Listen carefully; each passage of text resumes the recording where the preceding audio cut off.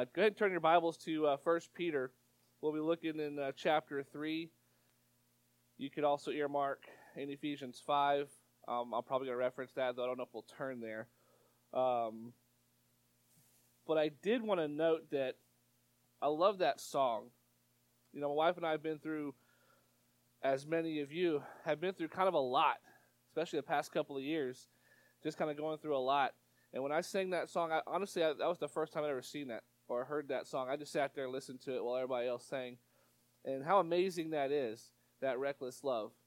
So when I go through a trial, when I go through some kind of a hardship, and Jesus is asking things of me, I'll think about those words.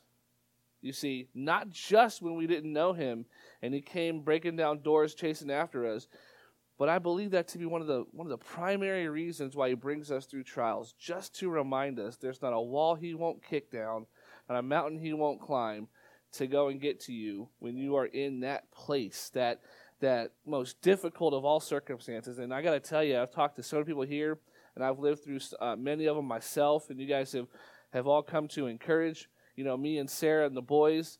But that's going to be like an anthem, that reckless love. So when you think about that, when Jesus is beginning to ask you for things and to do things that you don't want to do, you just remember there's not a wall he won't kick down and a mountain he won't climb to come and be with you, to pull you from a place where you're just completely destitute. You're so desperate you have nothing, and he wants to give you everything. And it's culminated in himself. Okay? One of my favorite movies is Apollo 13. I love that movie. It's based on real-life events. And they reference one guy in there, and I found that this guy actually kind of has a testimony, at least part of it, that pertains here to 1 Peter chapter 3. You know, we were joking yesterday at Meredith's birthday party. You know, of course, I would get the section of Scripture that is, you know, when Peter is talking to the wives and submitting to their husbands. And so, God help me, right? Lord help me. But he's got a message for all of us tonight, right? He definitely does. But his name was Charlie Duke. He was on the backup team for, now it's escaping me, Tom Hanks' character. Tom Hanks' character in Apollo 13. Charlie Duke was on the backup team for him. Jim Lovell, that's right. So he was on the backup team for him. But Charlie Duke's part of his testimony has to do with he'd walked on the moon. He's one of a dozen guys to ever do it, to leave his footprints on the moon. He's reported as saying that he got bored after going through that. I mean, how do you recover from something like that? Like, if you walk on the moon, there's not a whole lot of things left to do, right? When you've walked on the moon, right? So he says, after walking on the moon, I was bored. Fame, fortune, a spot in the history books, I had it all. But if you'd been a fly on the wall of my home, you would have seen that I wasn't so hot. I was failing miserably as a husband and father. Though I had gone to church all my life, I had all of God I needed in that 1 hour every Sunday morning.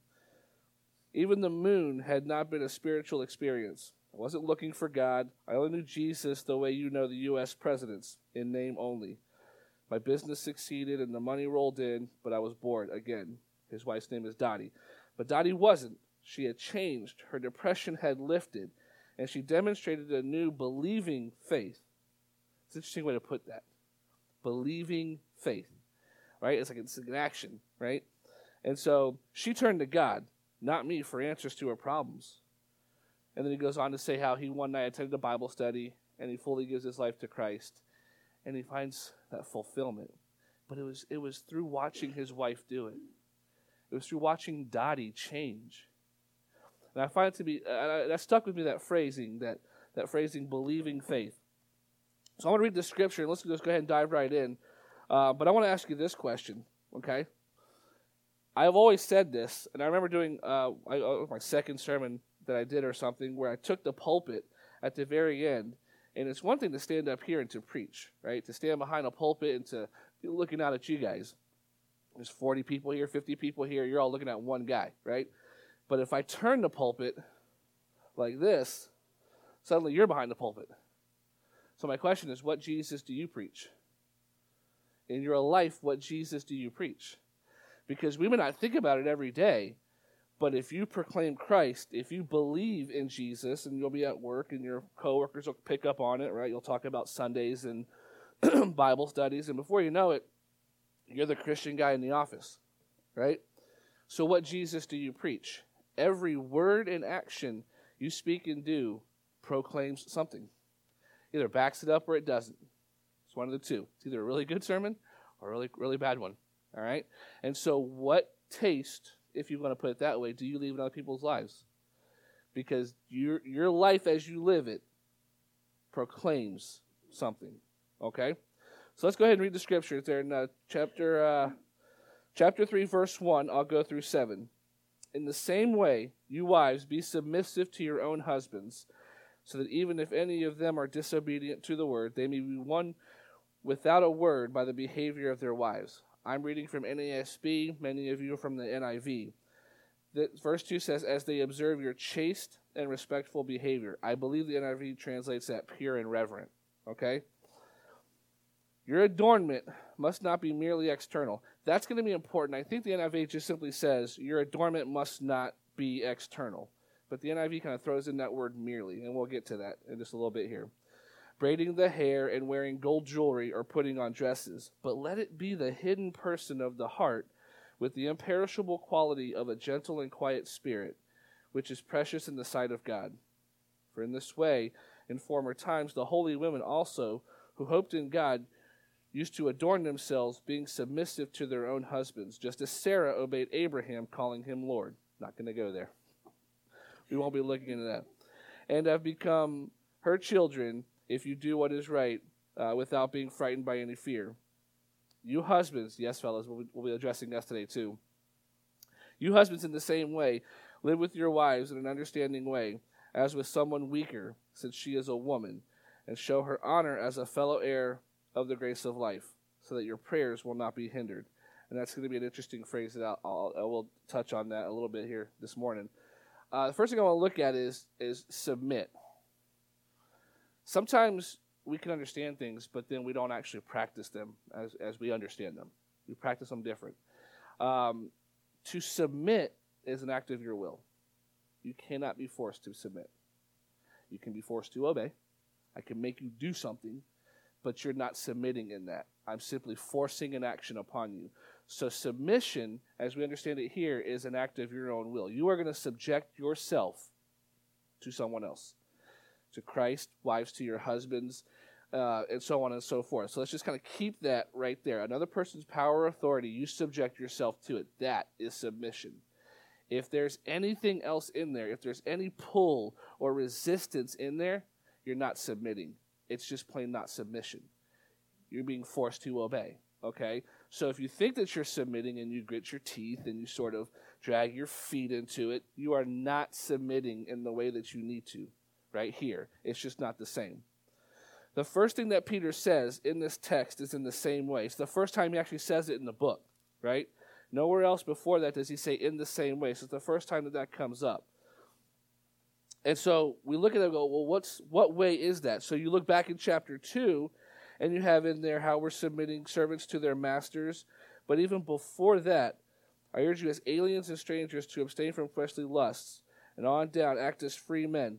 So when he says in the same way, we're looking at what Christ did there in chapter 2. If you follow me into chapter 2, in verse 21, for you have been called for this purpose, since Christ also suffered for you, leaving an example for you to follow in his steps, who committed no sin, nor was any deceit found in his mouth. And while being reviled, he did not revile in return. Stepping even before that, it talks about this. Peter says, what credit is it for you if you submit to people that are good to you? There's like no value in it to submit to people that are good to you. You submit to someone who's harsh with you, or in the scriptures it says unreasonable, there's a credit that's there. And Christ gives us that example.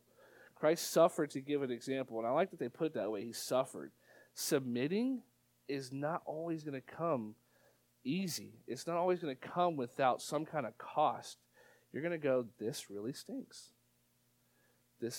I don't really enjoy this, but you can still have that attitude and still have a submissive heart that says, but I want to, in this not good thing, I still want to yield. Yield to this person, right? Yield to this authority because of what Christ did for me, because of the example that he gave for me. Another thing about submission that you may not realize is it's not an act. It's not a single act. It can be, but it's not really a single act. Submission, as it's laid out here, is actually a behavior. It is something you do every single day, and you do it constantly throughout the day. Because if you're submitting to Christ as a momentary act, then you could easily just step away from him, couldn't you? I choose to obey Christ here. I choose to submit to Christ here, but this person just upset me, so I'm going to step outside of that now. I'm no longer going to submit. I'm going to go back to my old flesh. The Bible's full of scriptures in there that say how detrimental that is to someone.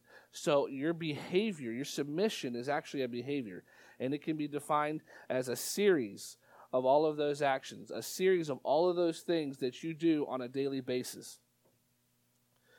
In Ephesians 5, I think I will go ahead and actually turn there. Paul lays out for us a hierarchy that exists. Did you know that Jesus is subject to the will of the Father? He's part of the Trinity, but he's subject to the will of the Father. So there's a hierarchy in the Trinity, in the Godhead itself. But then here, Paul actually says, husbands, love your wives just as Christ also loved the church and gave himself up for her, so that he might sanctify her, having cleansed her by the washing of water with the word, that he might present himself, the church, in all her glory, having no spot or wrinkle.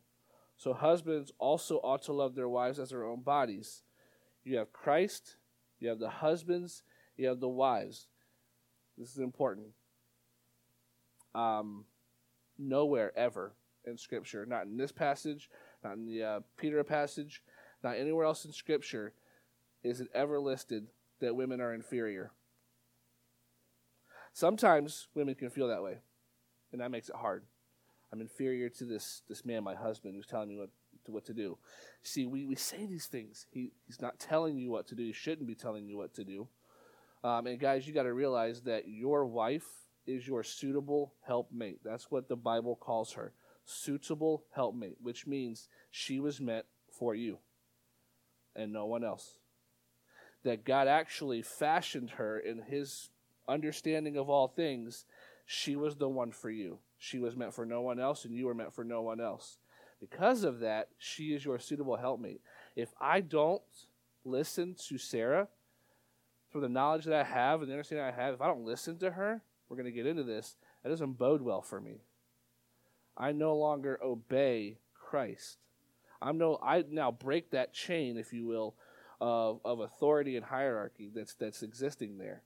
So we can't look at this and suddenly realize, well, because it works like that somehow wives are lower down on this totem pole. Not in the least.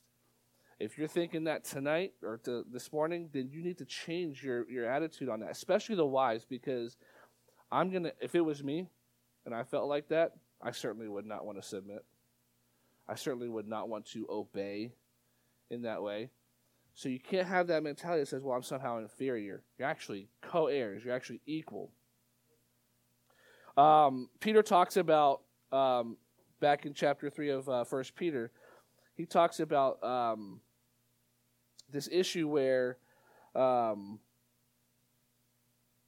be submissive to your own husbands, so that even if any of them are disobedient to the word, they may be won over without a word by the behavior of their wives. There apparently was a problem. Now, 1 Peter was probably written somewhere like after 60 AD, because he kind of draws from certain parts of Paul's writing. So this is pretty recent after Jesus ascended, after he died, rose, and ascended back into heaven. So it's pretty tight in there as far as a window is concerned. But there evidently was a problem where these people were married, and then they hear the message of the word. The women accept it, the men reject it. And so this is an issue that Peter is speaking to. So now he's speaking into a married couple, and he's saying, wives, stay together, like Paul encourages them in 1 Corinthians 7, where Paul says, stay with them, because your behavior can win them over. So you're encouraged to stay in their relationship, because not your words. They've already rejected the word. They've already heard that preached and have chosen not to believe it. So there's something about the behavior of a believer that can actually win someone over. I want to step back and I want to look back in chapter 2 and say, what about your boss? See, right here, the context is wives and husbands, but what about an employee to a boss or a slave to a master? How about a child to a parent? Sometimes parents can be harsh. With much chagrin, I tell you, there are times in which I've been that way with Micah. He's got a very strong personality, and I can be harsh with him sometimes. And I know that makes it hard for him to submit, for him to obey his father. There's a lot on my end on the authority scale that says I have to treat them with the respect that they're due as my children and Sarah as my wife. But this principle can be stepped back. It doesn't have to just be wives and husbands, but it's any authority relationship, which is why Peter starts off by saying, submit to the governing authorities. The only time in which you don't have to submit is when it contradicts the scriptures. And that's tricky. That really is tricky because for the most part, as bad as it can get, like in our governments, as bad as it can get at work, sometimes bosses can be harsh. They can dictate that you do these things, because they're your boss, because they're the boss. But for the most part, they are operating as the instituted leadership from God the Father.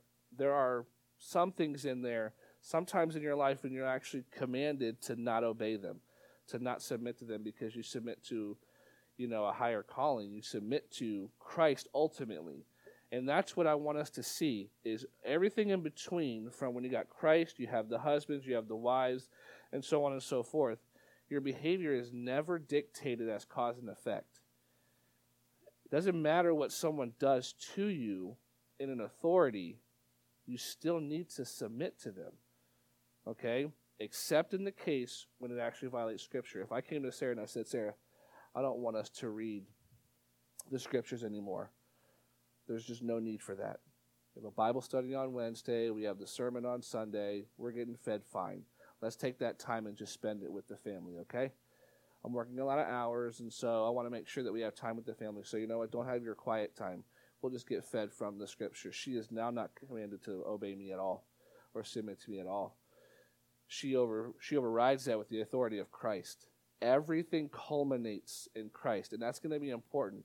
It's one thing I've been learning this past couple of years is that everywhere I look, everything I need to grow in, all culminates in the person of Jesus Christ. And it's like the littlest things, and almost, honestly, it feels like the silliest things. But for the most part, we need to obey them. It's not because like the way they speak to you, maybe they're harsh when they speak with you, or they seem to be bearing down on you. You're commanded because by your behavior, something can trigger in them that can win them over. Isn't that the goal? So far, I'm just talking about our behavior within that relationship, that authoritative relationship, right? Boss to employee, and husbands to wives. But when we step back, if I was to suddenly ask the question, well, aren't we here to see people get saved? Well, yeah. I'm a Christian. I want people to get saved.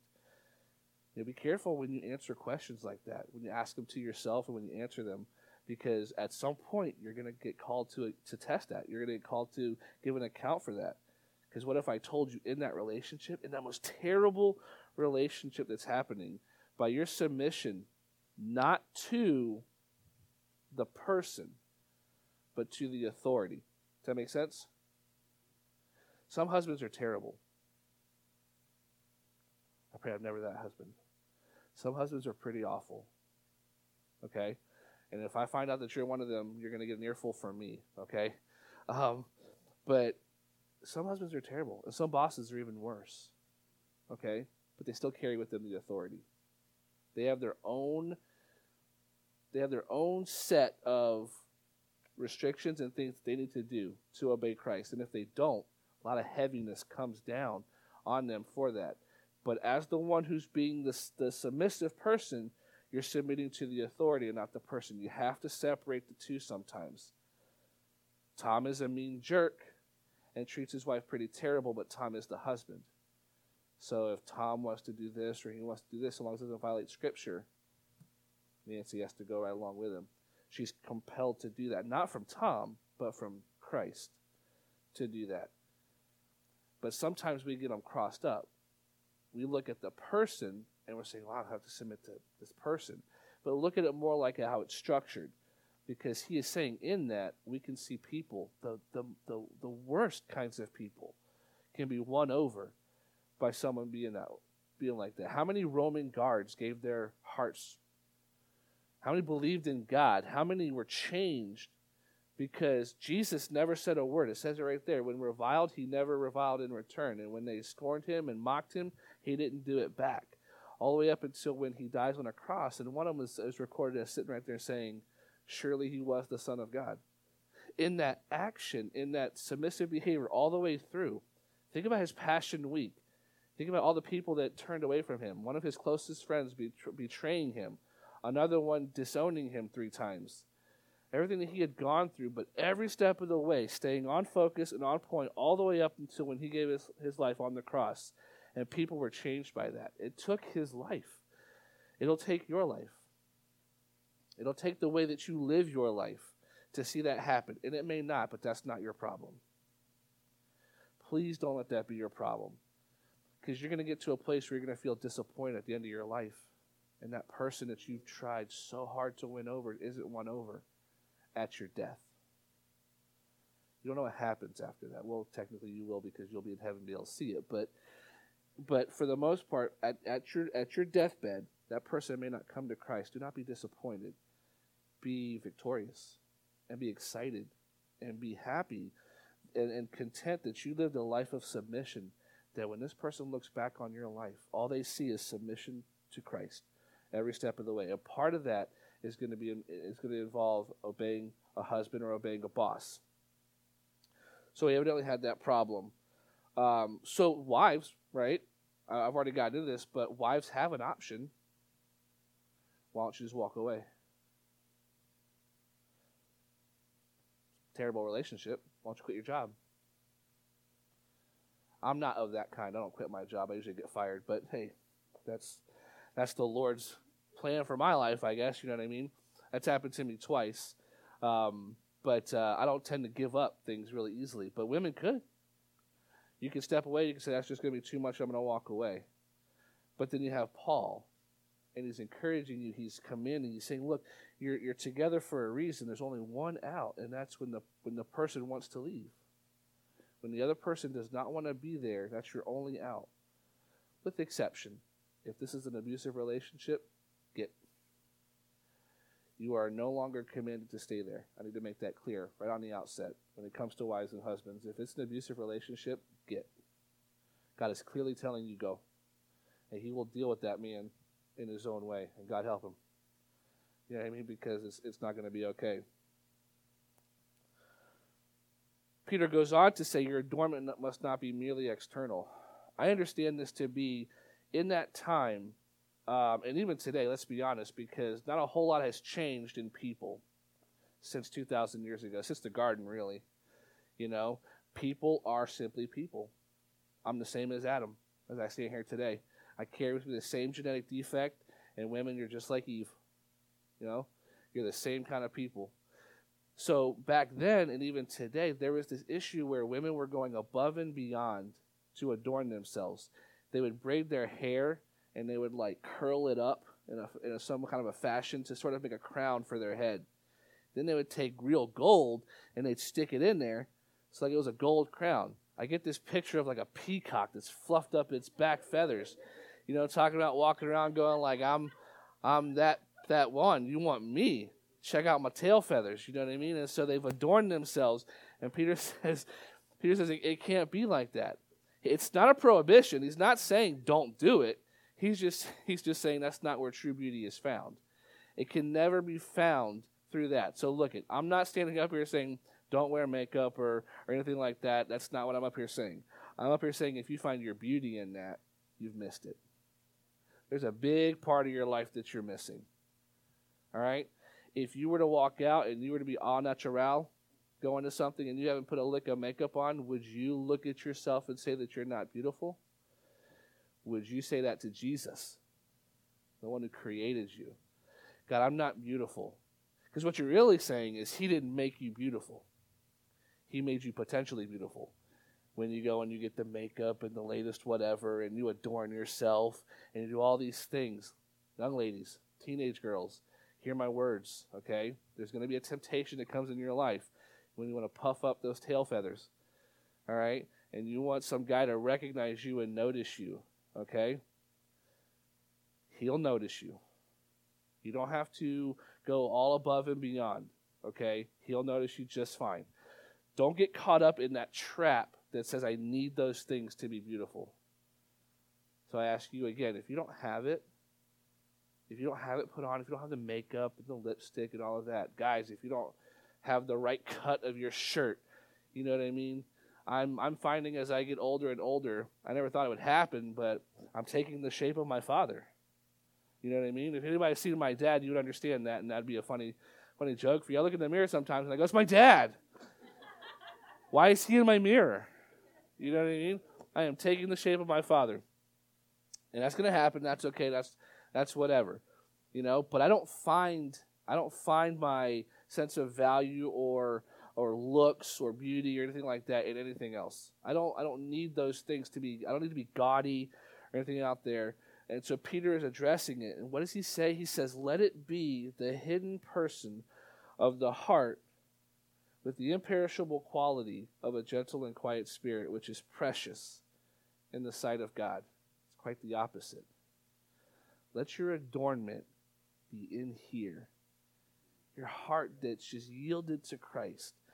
And the husbands are going to see that when you're not out there, trying too hard, to force them, or you're not trying to force a boss. There's a time and a place, certainly, for sharing the gospel. There's a time and a place for being forceful, when the kingdom is advancing. But here Peter is actually saying it without a word. See, the person who's won over, the husband that's won over, without a word, by the behavior. So it's really how you act. It's really this string of just, acts that are strung together that could constitute your behavior, much of which is learned. So much of your behavior is learned. For example, if I come over here and I stomp my feet and I get all angry, that's a behavior, right? And I stomp my feet and a pizza shows up. Now I want pizza, so I come over here and I stomp my feet and that pizza shows up again. I've learned now that behavior. Every time I stomp my feet, the pizza will show up. And so I'm going to continue to do it until time number 16, the pizza doesn't show up. Somebody broke that pattern, and that's not going to be okay. So I'm going to keep stomping my feet, and I'm going to get worse about it, and I'm going to start kicking, and I'm going to start screaming, and all of a sudden I've got this really, really bad attitude. But so much of your behavior is learned. That's why it's tricky, because sometimes God says no. Sometimes he just says no. You know how hard I prayed for Josiah? You know how hard I prayed for him? I mean to tell you, I wrestled, and I had a hold of the Lord much like Jacob did, and I was not letting go, and I prayed for him hard as we're going through that, but God didn't want that. He said no. He wanted him. So who am I? He was his to start with. You know what I mean? I got a real fun part of the deal. You know what I mean? But it was him. It started with him, and so he wanted him back. But I prayed so hard. So hard. For those of you that don't know who Josiah is, you can talk to probably like 90% of the church here, and they'll be happy to fill you in. You can come talk to me. But I prayed so hard for him, but God wanted him. But I never let it shake my faith in Christ. I never let it shake the fact that I believe that. As young people, maybe new Christians, teenagers, there are some teenagers that have walked with the Lord longer than I have. They just have. You guys were growing up in Christian homes. You gave your hearts to Christ when you were younger. I gave my heart to Christ when I was 21. So I still have more of my life in the world than I do in the kingdom, But I will tell you this, and what I've learned in my time walking with the Lord is you can say it all you want. And when somebody asks you a question in a Bible study, it makes you look, so spiritual and so holy, and you say the things, you're like, I believe in Christ, and he's everything, and he's going to come through, and all this, and he loves me. But will come a time in your life, sometimes a lot of times in your life, when you're going to be called to give account for that through your actions, through a particular set of circumstances. This right here is what the world sees. This is what the husband who does not believe sees. How is she still loving Christ? How is she still submitted to me? Trust me. I would have to say 9 times out of 10, this guy knows. He knows what kind of a jerk he is. He knows what kind of a deplorable person he is. The boss knows what kind of a mean cuss that he is. You know what I mean? But sees you honoring Christ in that, and they just can't seem to figure out why. Can't seem to figure out how. And something happens in them over time to where they finally just get to a place where it's like, the way that you loved Jesus through all of that, the way that you hung on to him through all of that, just changes you. It just simply changes a person.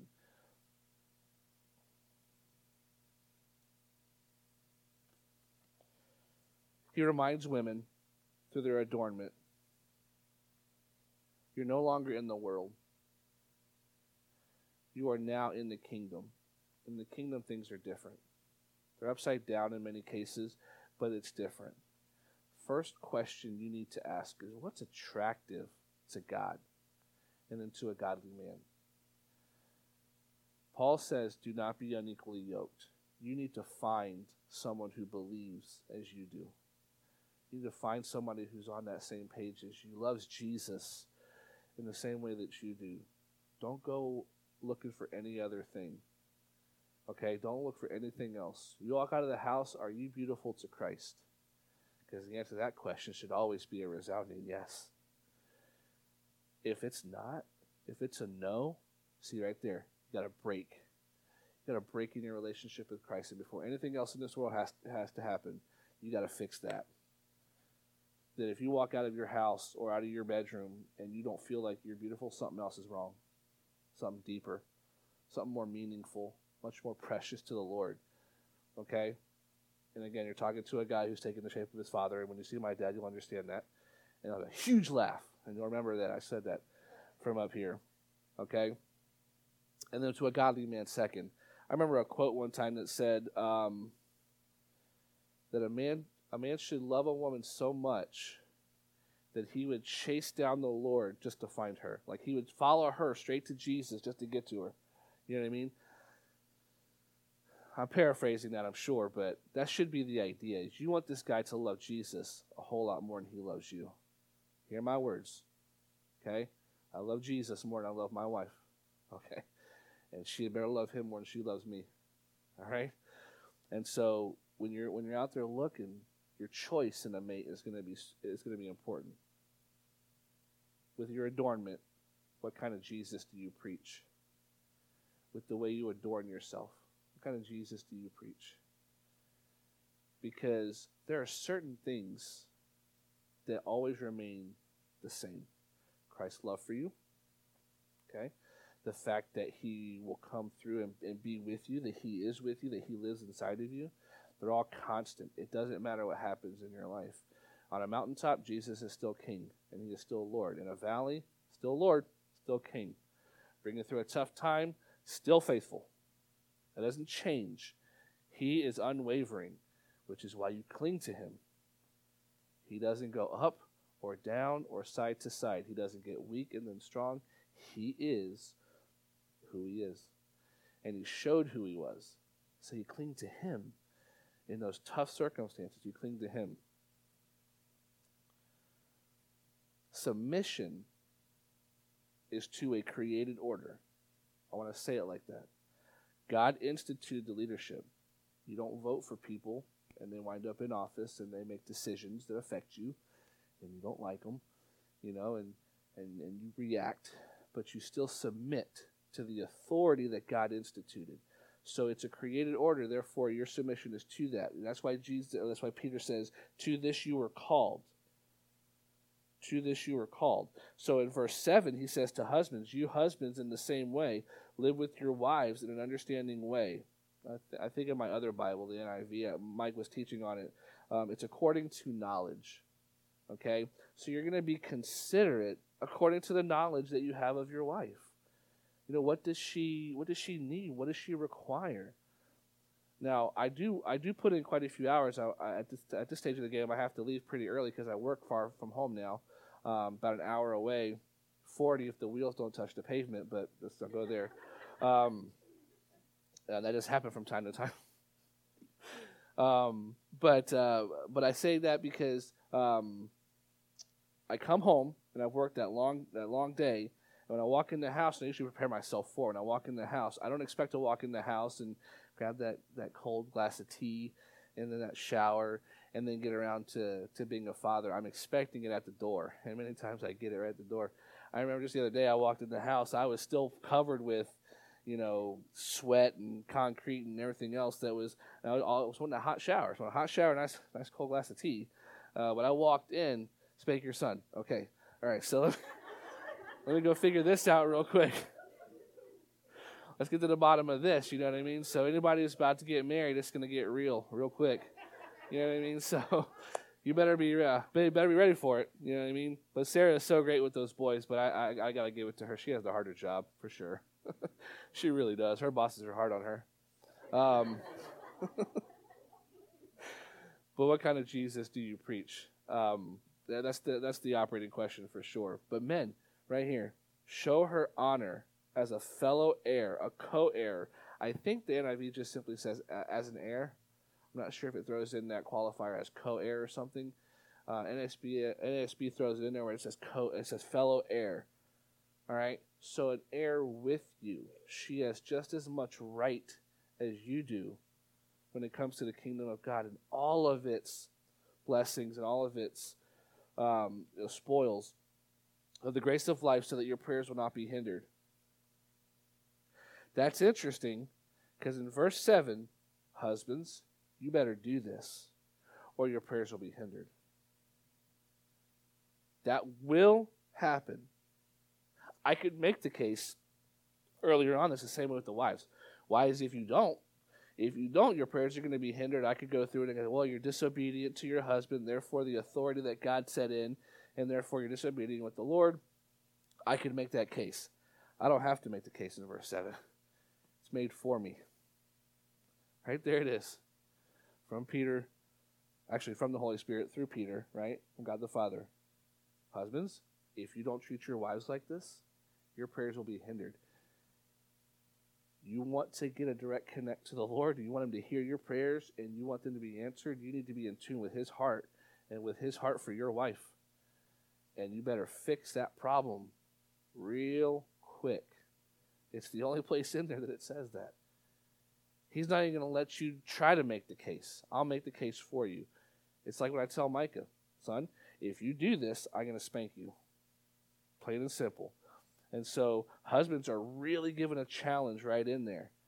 And I think about that sometimes because, again, I can be harsh. I can be sarcastic. The Lord's been working on that, with me. And I feel like he'll be working on that with me for a long time, because I can be really sarcastic, especially when I get upset. Anybody that knows me knows what I'm talking about. I can be hangry and be full at the same time. Like, you know what I'm saying? Like, I can just... I have a way of just doing that, but once I get frustrated about something and that filter drops, yeah, that's not okay. So you have to live sacrificially, and remember, to that you are called. But here's the tricky thing about it, right? You're called to submit, wives. Husbands, you're called to be considerate according to the knowledge that you have of your wife. But it's hard. So yeah, we say, okay, I agree with you. I see what the scripture says. I get it. All right? I get it. I have a glove here. I've seen these analogies before, but I thought they were really cool. This glove was made for something. It was designed to be part of work. I actually use this glove because I don't own a weed whacker around my house. But the weeds don't care. They don't own a weed whacker. They'll just continue growing right on up. And so they get to a place where until I can get around to actually purchasing one, I go with that glove and I pull them by hand around my entire backyard. I'll just pull them out by hand. So that's what I use that glove for. But it's got a purpose. It goes, it's supposed to do work, right? It's supposed to do what it's going to do. So I say, okay. I say, all right, glove, do work.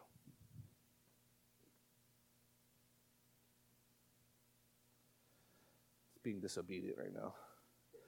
It's not submitting to me. But the glove's not going to do any work. I know what it needs. You know, when we get in those hard times, when you're having a hard time submit, it needs encouragement. Come on, glove. Do work. You were called to this. You can do it. Come on, glove. You got it. I know you can do it. Still nothing. It needs fellowship. Other gloves that have been through the same thing. Come on, glove. You can do it. In the fellowship. Nope, not until something gets inside of it and fills every part of what this glove is. See, now the glove can do work. Now I can get in there and pull those weeds, and I can pick up whatever I need to, and that glove can do what it needs to do. It is now filled with something. What do you suppose you need to be filled with? Yep, you're having that hard time submitting. You're having that hard time honoring your wives. You're having that hard time honoring that boss through all those circumstances. You're having that hard time. You need to be filled with the Holy Spirit, with Christ himself. I was talking to Sarah about this passage, and she brought up something that was really good. Husbands, honor your wives, show them respect, listen to them. She had an insight into the scripture, and we looked at that word gentle. And it's actually only used 4 times in the New Testament. Twice referring to Jesus. Once of those a reference to an Old Testament passage. Isaiah, was it, babe? I think it was Isaiah, where it says, "See, your king comes gentle, riding on a donkey." And then again in Matthew, where he says, "Take upon my yoke. Release your yoke, take on my yoke, for I am gentle," says Jesus. Here Jesus is, again, the very thing that you need. It's Jesus, and it's his gentleness, his meekness. That word actually translates into meek. Your meekness in the situation as you grab onto Christ and let him fill you. See, the glove only does work through my efforts. Through my efforts putting my hand into it.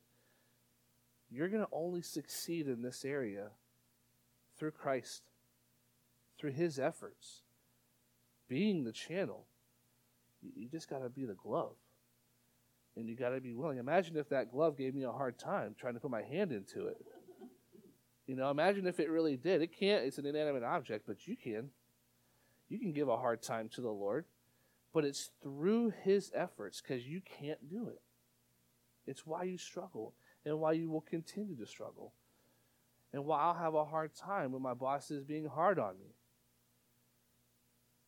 I'm telling you right now, you need to see Jesus for who he is. Truly, your everything.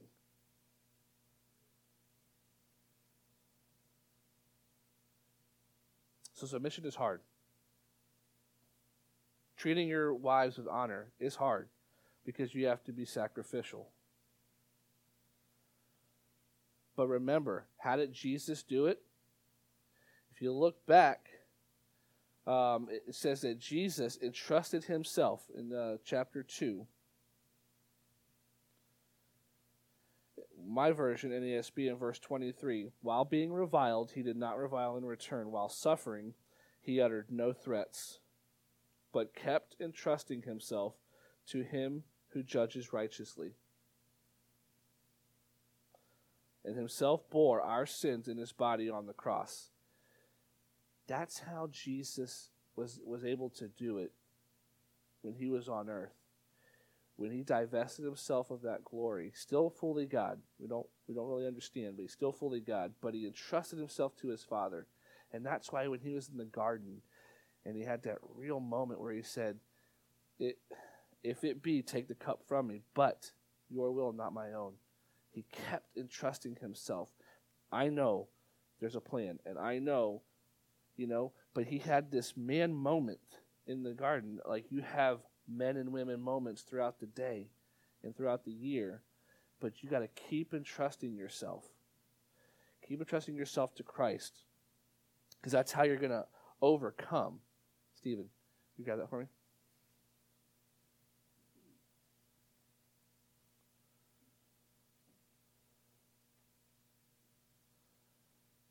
is perfect.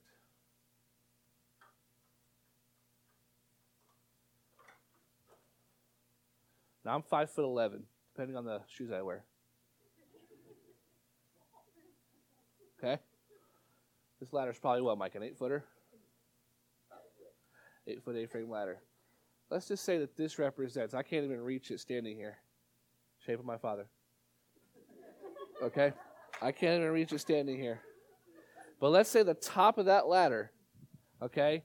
And by the way, the top of the ladder is not a rung. If you read the instructions on it, the labels, this is the highest rung you're going to get right here. Let's say the top of that ladder represents where you want to be. The top of that ladder represents perfection in your submission. It represents perfection in you honoring your wife. And you think to yourself, I can't. There's just no way. I mean, it's all the way up there. I fell out of a tree when I was like 12 years old and broke my arm. I don't climb trees anymore. I let other people climb trees. You know what I mean? But I don't climb trees anymore.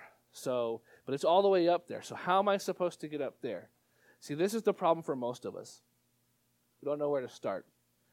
We don't know how to make the first step in trusting in Christ. Because after this, you're off the ground floor. And you're moving towards that. And then you trust Jesus. And you realize He comes through for you. And you keep going. And before you know it, you're halfway there. But it all starts with entrusting Jesus. I asked the question, what Jesus do you preach? Maybe I should ask the question, what Jesus do you know? Maybe that's the more important question. The Jesus I know, I don't have to be afraid. I can entrust myself to Him all day long. You hop into a car to go home today, you trust that car to get you there. You trust that every other driver is going to be alert and awake. Cole and I understand that more than anybody. Traveling to and from work. I'm on the way at 4 o'clock in the morning, heading to work. Cole's coming home a few hours after that. And you're trusting that that person is alert in the car. Okay? The Jesus I know, and I get to know more and more every day, the Jesus I pray for you, that you know more and more every day, is the Jesus that you can depend on in all circumstances. The Jesus that will fill you with His Spirit, who lives inside of you to do all of these things. That's the Jesus that you can depend on every single day, and He will not falter. You might, and likely will, but He won't. So you go home, I can't submit. That's okay, because Christ can. And He did. And He will for you, if you let Him in. See, He's not some far and beyond. He's not some fable, some guy we read about, some guy from the past who did great things. And Jesus did what Jesus does, and we can't be Jesus. Who says?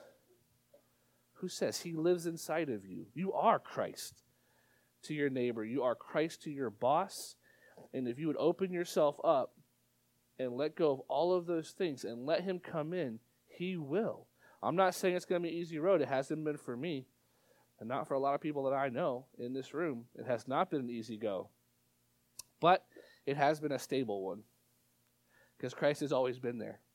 So when it's bad, I fall on Him, and He cares for me, and He cries with me, and He gets through with me. And when things are great, He rejoices with me, and He claps His hands, and He cheers me on, and He says, good job. You know, being faithful, good job depending on me and realizing that you're weak. The devil calls you a sinner because a sinner you are, but you're not dead and you don't owe a debt. That's where he's wrong. He will get you and making you believe that you owe this debt. You don't owe a debt. That debt has been paid, and that's why he has to come to you to demand it. There's no way that God lets you into His kingdom. There's no way you're going to be able to submit. You might as well just give it up now. But Christ did it. He set the stage. He gave the example and still works with you through it all. Look at your relationship in that authority structure as a platform. Look at it as a platform. All Daniel did was love Christ. All he did was love the Lord. He prayed. Got into trouble, got thrown into a lion's den. That's all he did. It was a platform for him. Same thing for Joseph. That's all he did was love the Lord. That's all you have to do is love Jesus. It's love him and follow him and realize that you'll be up the rungs of that ladder in no time at all. And you'll be at the top, and suddenly it's so much more simple if you allow it to be. But we get in the way. You can't is the beginning, not the end. You're not supposed to say, I can't stop. You can't. Christ can, and you move on. You continue going forth. So I encourage you, be submissive to Christ, because he enables you to do it in whatever situation you're in. And I've had some tough bosses in my life. I've had some people that were tough on me, but I will tell you this: at the end of the day, it's not even about them. It's not about them. It's about honoring Christ and letting him be who he is to you, an actual person, a helper, somebody who will fill you to do the job that you need to do. So when you look at it, and I want you to answer that question for you, what Christ do you know? I know the Christ that filled these pages. I know the Christ that filled my life. And a lot of times I don't know the answers, but that's okay, because the Christ I know has the answers. And he will work them through with me, as is his plan. So what Christ do you know? Father, I ask for everybody in this room, whatever that first step is, God.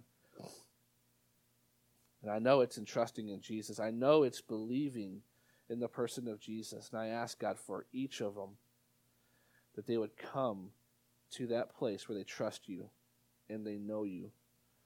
And they would entrust themselves to you and lay themselves down, God.